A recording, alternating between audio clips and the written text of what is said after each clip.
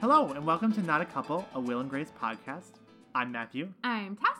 And this week we are on Season 6, Episode 3, Home Court Disadvantage. This is a pretty great episode for us. We were pretty thrilled with it. We enjoyed ourselves watching it. Felt a little personally attacked at times. A little bit. But also there were some thrilling plot twists that we did not see coming. Indeed. Abba was kind of there. Will's mom was there. She was definitely there. Karen was definitely there. Karen was there. Some anti-Semitism was there. Let's talk about that. Yeah, but let's do the episode description first. Sure. So, home court disadvantage. Karen invites Grace and Leo to play tennis at her exclusive club, but her fierce playing style drives Grace away. No, that's not what happens at all.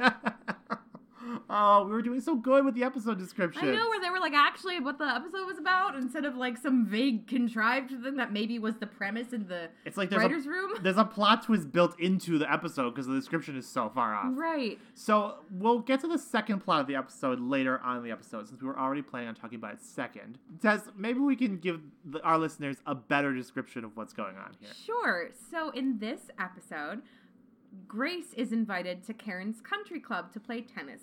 Leo is not invited, and when Leo appears, Karen says, "Oh, I thought it was just going to be the two of us." And when Grace eventually sort of pushes Karen for additional information, Karen reveals that she doesn't like Leo, which is perhaps the most satisfying thing to ever happen to us since Leo's introduction. And it's such a wonderful moment that is made eternally frustrating by the fact that, like, for whatever reason, Will and Grace decides to go for broke on, like, Karen's country club being for whites only. Right. Like really leaning into it. It just really doubles down on how Jews aren't allowed at this country club. Right. And, like, we've had episodes like this before. Like, I feel like there was legitimately an episode of Will and Grace set at the country club where there was a recurring plot line about how Ben Gisette was only sort of allowed in. Right. And so, like, I think there were a few jokes there about how Ben and Grace were sort of an anomaly there because they were a black man and a Jewish woman.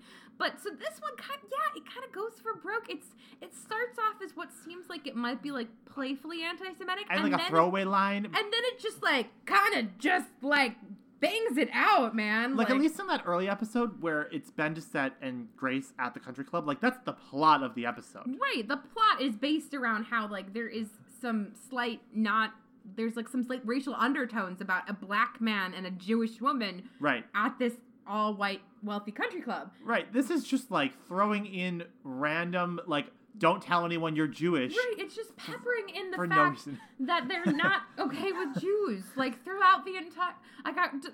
there's a bit where Grace is like, "Oh, I'm a wealthy Irish woman named Kelly O'Malley," or some shit. Like, and there's a moment where she's like, "Oh, I want more of these bagel chips." But, you know, like a white lady would. Right. Or whatever she says. Yeah, it's super weird. And, like...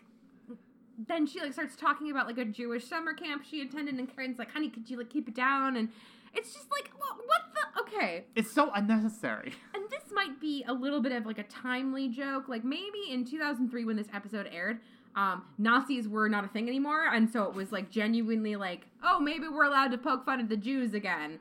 Right. But now Nazis are a thing again, so I'm just gonna go with, let's flush that one down the toilet. Those jokes aged like milk, and I didn't like it. I don't really want to get into this on the podcast per se, but I feel like in white comedy, as a white person. You're white? I know, shocking. Just in listeners, for those of you who've been picturing wonderful people of color, we are both white, and I'm sorry. I feel like in white comedy, there's like a subset of like people who are also white who were quote unquote allowed to make fun of because they're slightly off-white. Yeah. It's like an ecru, yes, category. So like, like stereotypically Irish people, stereotypically Italian people, the Jews, people who speak Spanglish, and some of those people can be made fun of because those aren't real racial categories or ethnic categories that exist anymore. But they're caricatures, and some of them are real people. Right, and then there's Jewish folks who right. genuinely have suffered thousands of years of anti-Semitism, and it's not funny. Right, but yes, at one point in time, Irish need not apply, so, like, discrimination. Oh, that's like, yeah, it's a thing that like it kind of drives me nuts, especially in my own family, because my family of mostly Irish white people think that they can get away with being like playfully anti-Semitic or playfully racist, and I'm like, it's not playful, because once upon a time we were also discriminated against. That means that we're like, no one's doing that to us anymore. We shouldn't join the club with the people who used to do it to us. We should like still be like, hey, fuck you guys, and you know, hang out with the people who are still being discriminated against. And there's a whole discussion to be had about assimilation and how that changes the makeup of who gets considered white. And you know what? Like, I don't care. I care a lot. But maybe I care too much, and we need to move on to other parts of this podcast. But in summation, the anti-Semitism is liberal throughout this episode. And by liberal, you mean conservative. It's extremely conservative.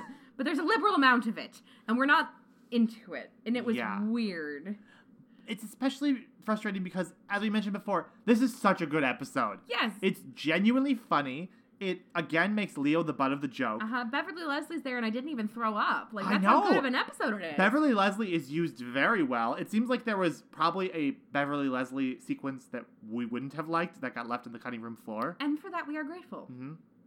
But it's predicated on this idea that Karen doesn't like Leo. Yes. Which, as you know from listening, we also do not like Leo. We are with Karen 100% here. Right. But Karen has never expressed this before, so it's genuinely a revelation. It's not like Grace has been, like, bopping around and, like, you know, clearly Karen has hated Leo.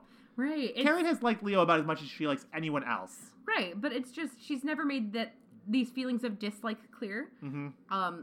Although, thinking back on it, last episode, she did let her dog pee and shit in Leo's apartment, so that might have been a sign. But, so yeah, she just, you know, she tells Grace, like, I don't find him charming, and he doesn't make me laugh. And honestly, those are all very fair critiques of Leo. He's not especially charming. I don't personally find him funny either.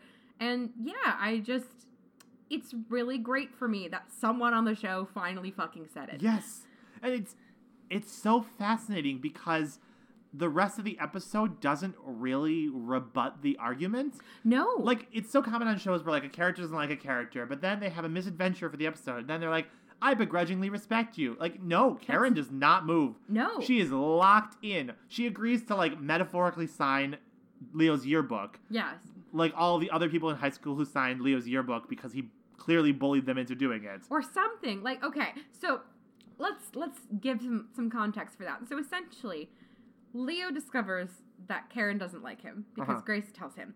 And he pretends like he's totally chill with this, which would be an adult response. Right, of course. But then he's Leo, so he, in the next scene, immediately melts down and shows up at this country club where, again, Jews are not welcome, and brings his high school yearbook to prove to Karen that he is inherently likable because of so many people who signed it, and then also brings, like, clips from the school newspaper about a comedy show he did. Ugh. And here's the thing. Let's talk about what he quotes in his yearbook. Mm-hmm. It's a lot of, you rock, don't ever change. Yeah. Which, let me tell you, is the thing I wrote for people who I thought did not, in fact, rock, and desperately wished would change a lot. But I didn't want to be rude to them in their yearbook. Or the people where you were like, I think I know your name, but I don't want to write it down. Yeah, the people who are like, this guy, like, yeah, let me look for us in the yearbook so I can sign next to your picture. You say, frantically flipping through trying to figure out who this person is. Let me find a space to sign it while you look to see how they were addressed by other people. And, like, we didn't go to a big high school, but, like, I feel like our high school was very, like, not cliquey, but, like, just, like, there were definitely, like, clubs. Like, you know, like in Mean Girls where, like, there's the tables where everyone sits? You're describing cliques. Yeah, I'm describing a clique. But, like, not like cliques. They were, like, loose cliques, but they were clearly still cliques. If I say cliques any more times, we're gonna, I don't know. Say crack again. Say crack again. Crack. But, like, there was legitimately, like, people who would, like, sort of overlap with your clique or your friend group, and so then you were expected to, like, sign their yearbook and, like, be nice. And the thing you're describing is acquaintances. Yes. In high school, the sort of people we ran with, you meant a lot of acquaintances because we were like, there was like the larger subgroup of people who took AP classes, and then that sort of broke down by like the artsy smart kids and the smart kids who were really into music and stuff. I feel like because of the number of people we had, for whatever reason, like we had weirdly a lot of acquaintances. Yeah. Because there was a lot of those weird overlaps. Right. Like in high school, Matthew and I together did choir and also theater and also academic decathlon. And then you were in band for a while. Yep. So, like, it makes sense that we had a lot of overlap because there were different groups of people who we hung out with there that weren't always part of our main, like, posse. Right. But yeah, those are the people who you sign You Rock Never Change in their yearbook. And so clearly, this to me indicates not that Leo was well liked in high school, but that he was acquainted with a lot of people. Right. Which, whoop-de-fucking-do, so was I. That doesn't mean anybody in high school liked me. Well, and he shared a similar level of you need to like me or else. Right. Yeah, so it seems like there was like a desperate need for approval that Leo had in high school that is being carried into the present. And it's very funny to me because I hate him. Yes. It was very, very cathartic to watch Karen make Grace and Leo make fools of themselves in this episode. And it's also kind of especially funny because while the episode doesn't really hit on this in like a very obvious way, it sort of kind of implies that Grace doesn't like Leo all that much either. Right. Because when she's trying to make a counter argument for all the points Karen makes, she has nothing. She's like, he's funny. Tell her about the carrot thing you did at the grocery store the other day. And it's like the lamest dad joke. And she's clearly faking, like, being amused by it. Like, right. It's like the first, like, chink in the armor of Grace and Leo. Right. And the show is seeming to be fine with that. It sort of seems a little bit like the show is glossing past it because I know that there's some stuff that happens later in the season that affects it. That might be like a butterfly effect. That all began with Karen doesn't like Leo. Right. But yeah, it's really satisfying to see. And it's also really satisfying that the conclusion isn't Karen learns to love Leo. It's Karen begrudgingly accepts that she will pretend to like Leo whenever they're forced to interact. Right. Well, I love that that's all that Leo wants too. Right. He doesn't... It's just so shallow of him. Right. He doesn't care if one of his wife's closest friends actually likes him. Which to me is, again, a giant red flag. Like, I'm not saying that you need to be best friends with your partner's best friends. But you need to be more than yearbook acquaintances. Right. You need to be able to, like, accept that you might be doing holidays and doing, like, shit together for a long time. And if you can't, you're not with the right person. Right. Because that's who they consider their, like, family. But Leo doesn't have to worry about that because Leo is genuinely absent a lot of the time. Like, he is building up a relationship where he is allowed to not be present for many of these important events with the friends and family, you know? Right. Like, this whole episode speaks so many volumes about the undercurrent of decay in Leo and Grace's marriage. And, like, it's so exciting to me because you know, and I know, but I know specifically when this marriage implodes. Yes, of course. And so it's fun to, like, gather these eggs in a basket because I hate Leo so much that it's just, like, my spiteful collection. I'm like, yes. Wow. I'm so glad that the episode was so enjoyable for you in that way. It was nice that way, yes. All right, let's talk about Will and Jack. And in this episode, Will's mom. Mamma Mia. Mamma Mia, indeed. Here we go again. This episode should have just been called Mamma Mia, frankly. That would have been a better title. Blythe Danner is here again. She is amazing. As often she is. I forget this being the person watching the show in kind of this, like, back and forth way with the revival. But we've only seen Blythe Danner in the original series twice prior. She's an off-screen presence for most of the season, or the series, but she appears in the Thanksgiving episode, and also in the episode most recently in season 4, where we discover that she and Will's dad are deciding to get divorced. Yes. So this is our first check-in on her post-divorce. It's clearly been more than a year. And she ain't doing well. She's not doing great. It's kind of sad. It's one of the defining characteristics of Will's mother as a character is her intense commitment to waspish like appearances. Like, you call it sparkle motion, except it's wasp. It's kind of like sparkle stability, sparkle freeze. It's like this intense commitment to, like, sparkle stasis. Sparkle stasis, yes. Where she's just putting on like an appearance and like has like a public persona, like she's some sort of celebrity in her neighborhood. Right. And when Will goes to visit, this has completely collapsed. Right. Like she's just like in the like drawing room or the conservatory in the dark. I don't think she's actually wearing sweatpants, but she's morally she's metaphorically wearing sweatpants. Metaphorically wearing sweatpants. She's wearing like some sort of like fancy harem pants. Like they're clearly made out of like 100% Arabian cotton or whatever the fuck, but they're sweatpants. She doesn't respond when he calls out for her because she's kind of like, oh, I was sitting here in the dark and I was thinking that you'd find me eventually. And then she's drinking Chardonnay and Will is scandalized, not because she's drinking Chardonnay, right, but because she's just drinking it out of a wine glass in the dark. Rather than hiding it in a coffee cup in the bathroom. Right. That's how you know that your wasp mom is in trouble, if she's drinking the Chardonnay out of an actual glass. Right, she's just out in the open drinking that Chardonnay instead of problem drinking it in the bathroom. Yeah. You gotta get that woman to Mamma Mia stat! It seemed like there was a certain, like, you know, like the Weasley clock where the hands all point at different things. It seemed like there was a Blythe Danner clock of, like, what time it is and what kind of receptacle you're putting your Chardonnay in. But it's really funny. Yes. It's sad. Don't get me wrong. Like, it's clearly very sad. Will's mom is crazy depressed. But also Blythe Danner is, like, chewing the scenery. Oh, yeah. And it's just delicious to watch her have so much fun with it. The comparisons to Grey Garden are numerous and well-deserved. Yes, like, literally, like, it's perfect. It's a perfect and apt comparison. Like, if Will was actually trapped in that house, like, they would literally be doing Grey Gardens right now. Yeah. Where, like, Will is... I don't want to say Will is Drew Barrymore, but, like... Will is Drew Barrymore, like, whatever. We'll just focus on the HBO show and not actual Grey Gardens. But, like, it's really sad and really funny, and Will kind of feels obligated to help her because he's like, wow, my mom's super depressed, and as we all know, I'm a super absent child, so, like, this is the first time I've noticed how depressed my mom is in like a year. But at the same time, Will is also such an absent child that he has pre-purchased tickets to Mamma Mia so that he has a very hard time when he must leave. And I gotta say, like... Brilliant. This... Blythe Danner is not my mother in any way. I love my mother. My mother is not a wasp. My mother... Your mother is about as close to a wasp as you can get when you're a Catholic, Yeah, but she's not an alcoholic, and she's not divorced. That you know of. Well... But...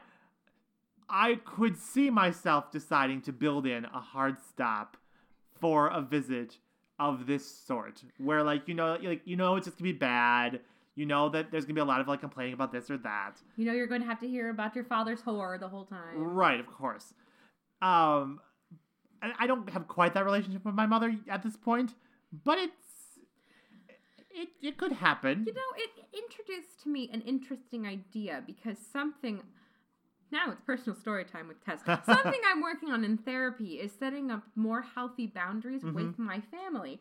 And to me, this sort of seemed like it's not perhaps the healthiest way to do it, but installing a hard stop in visit time with my family could be very useful for me. Yes, it's kind of like a good boundary and bad boundary at the same time, because Will is establishing that he has his own life, and he's, you know, he's going to make this visit with his mom, and there's a hard stop. But he's also keeping the hard stop kind of a secret, and he's using subterfuge. He's not just saying, Mom, I can really only visit for 2 hours, and that's just it. Instead, he's going, Mom, I can visit, but I have these tickets for Mamma Mia at 8, and I really got to be in my seat, because if you miss the first 5 minutes, you've missed the whole thing. Right, of course. Like, there's not an actual communication or dialogue happening, which is the problem. Yes. But on the other hand, Will is, as an adult who has a lot of complicated relationships with his parents, who are not abusive parents, but neglectful. But a little neglectful. He's setting up strong boundaries so that he and his friend can visit and leave when they need to. Yes. Now, unfortunately, in this particular case, Jack they do leave. They do leave when they need to, but they leave with Blythe. Yes. And, oh my goodness. So here's the thing. So, what is her actual name on the show? It's Marilyn. Thank you. I always forget because I just think Blythe is the perfect name for her. It is, though. Okay, so basically, Jack is there, and Jack. I think part of this is a little bit Jack wishing he and his mother had a better relationship. So true. We know that in the revival they've kind of mended fences and become very close, but we don't see a lot of Jack's mother in the original series. She shows up once, he finally comes out to her, it's kind of awkward. Right. So Jack sort of is there, touching the furniture while Blythe Danner asks him not to. And so he suggests that they bring her with to go see Mamma Mia. And I just want to take a brief moment to back up. If this is 2003, I know that tickets weren't like Hamilton hard to get, but I imagine it must be difficult to get a third ticket last minute in the same section. I mean, they probably wouldn't have been able to be in the same section. That's a bit of a hand-waviness. But on the other hand, Will is a lawyer and probably has a lot of disposable income. Could be. So we're just going to wave right past that. Right. So basically, they suggest that they bring Marilyn to the show. And she's interested once she learns that the characters who are singing aren't poor, because she didn't care for Les Mis, because in real life, poor people never sing that much. Right. And I want to dispute that premise, because poor people do sing that much. It's just hardly ever in unison. Right. So true. Not in like 5-part harmony. No. Or counterpoint. Or French. Usually not quite in that high of a falsetto either. Though sometimes, in my car. Sometimes, yes. A Heart Full of Love Sucks, John Mulaney. And of course she loves it. Yes. So how could you not like Mamma Mia? Mamma Mia is perhaps I don't want to say it's the best musical of all time, because it's not. But it's the most universally appealing musical, I feel like. I also feel like this episode is kind of like a microcosm of how Mamma Mia was like a very gay idea to begin with, but has been completely co-opted by post-middle-aged straight women. Right, and recall, this is before the Meryl Streep adaptation. So we're sort of watching it in action as it's happening here. Yeah. But yes, so Bladstander goes to Mamma Mia and comes home with the hat and the sweater and the tote bag. Yep. And she's singing, and it's beautiful. And it's great. It's great to see her happy and energized. That's the one thing that is really nice. I mean, you know, obviously Bladstander is very depressed and like going through a reinvention of self. But in this episode alone, this is a really good reinvention. This is a very happy Marilyn we see. Yeah. You know, she's trying new things. She's spending time with her son. Yeah. Like, these are good, positive traits. All very, like, in general, trending towards positive things. She's discovered something new that she likes, which, especially when your entire world has sort of been turned upside down because of a divorce or something to that effect, like learning that there are things that you can enjoy that maybe you didn't even know about prior to this big life-changing event. There must be something there that wasn't there before. That's the wrong music. Ah, right. And the episode doesn't, kind of like with the Karen plotline in reverse, it doesn't undercut that yet. But what it does do is it sets up kind of a fun cliffhanger by, again, Jack suggests when they get back to the house, like, Marilyn, why don't you just stay here with Will? Right. You have nothing to go back to in, where did they live? Connecticut? You have nothing to go back to in Connecticut except your dark, sad house. Right, why don't you just stay? And granted, again, Jack is sort of doing this thing where he's violating Will's boundaries by not clearing this with him first before making the suggestion. But there's also this sort of, like, genuine, like, hopeful little boy in Jack that you can kind of see where he's just like, oh, she's finally happy. Like, let her be happy, Will. Right. And so Will kind of is guilted into it, clearly. Yeah, he doesn't really want to agree to it, but then he pulls Jack out in the hallway to be like, I'm not going to do it, I'm going to tell her that's not okay, and then he walks back in and she's, like, dusting his things and, like, humming Fernando or something, and it is so nice to see her so back to her normal self again for, like, a moment that Will, like, can't bring himself to tell her she has to leave. Yeah. And so, like, the post-credits scene is him sort of, like, woefully updating his answering machine message to be like, this is Will and Will's mom. And, like, clearly we're being set up for disaster here. I mean, the setup of the episode is very clearly, in the next episode, this will all go to shit, and Will and his mother will fight, and they'll have to have a real talk about boundaries. And which is horrible for wasps. Right, of course. But for now, we're left in kind of this fun place where, like, Will's life is being shaken up by, like, this genuinely good plot point.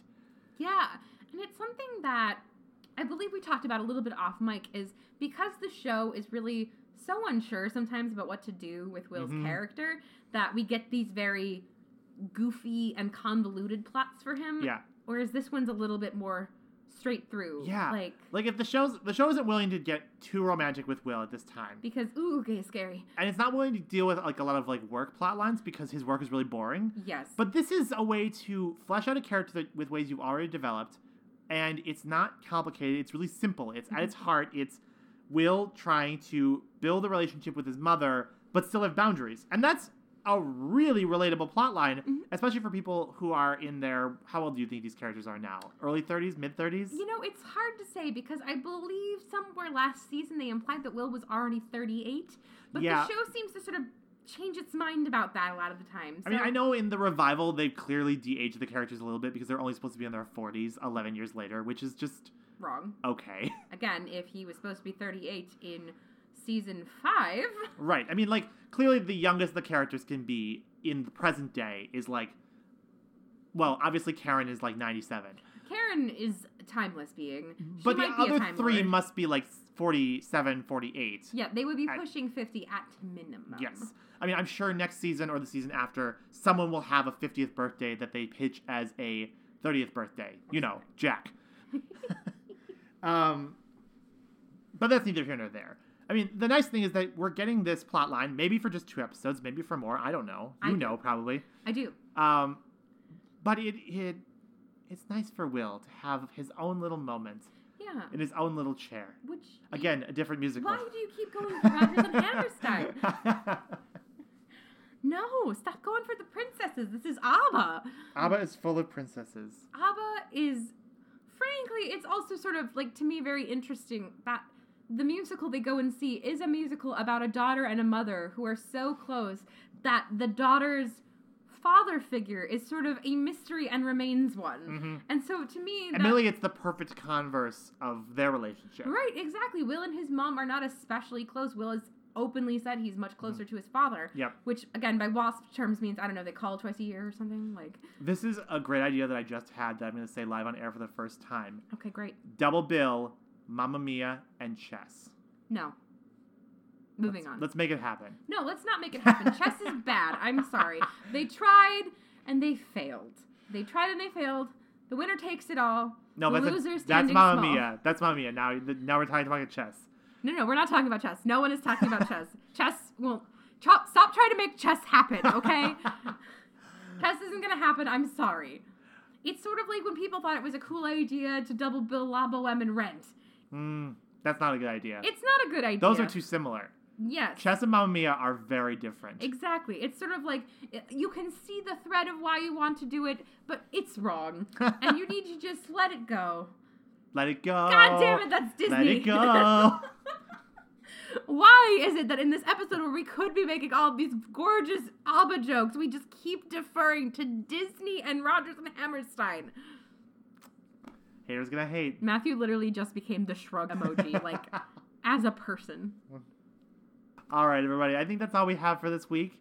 Tess, will you tell everyone where they can find us on the internet? Yes, if you want to tweet us your favorite ABBA song, you can find us at Not a Couple Show on Twitter. But we also have an email address. It's notacouplepodcast@gmail.com, where you can send us private messages, but please no dick pics. We will be very upset if you do that. But we're also on other places on the internet like Tumblr and Facebook, and you can listen to this podcast, as I assume you already are, on one of 3 places: Podbean, Spotify, or iTunes. All right. Thanks so much, everybody, for listening to this episode. We will be back next week to find out what Broadway musical Will and his mom are going to see next. I'm Matthew. I'm Tess. And this has been Not a Couple. Bye-bye.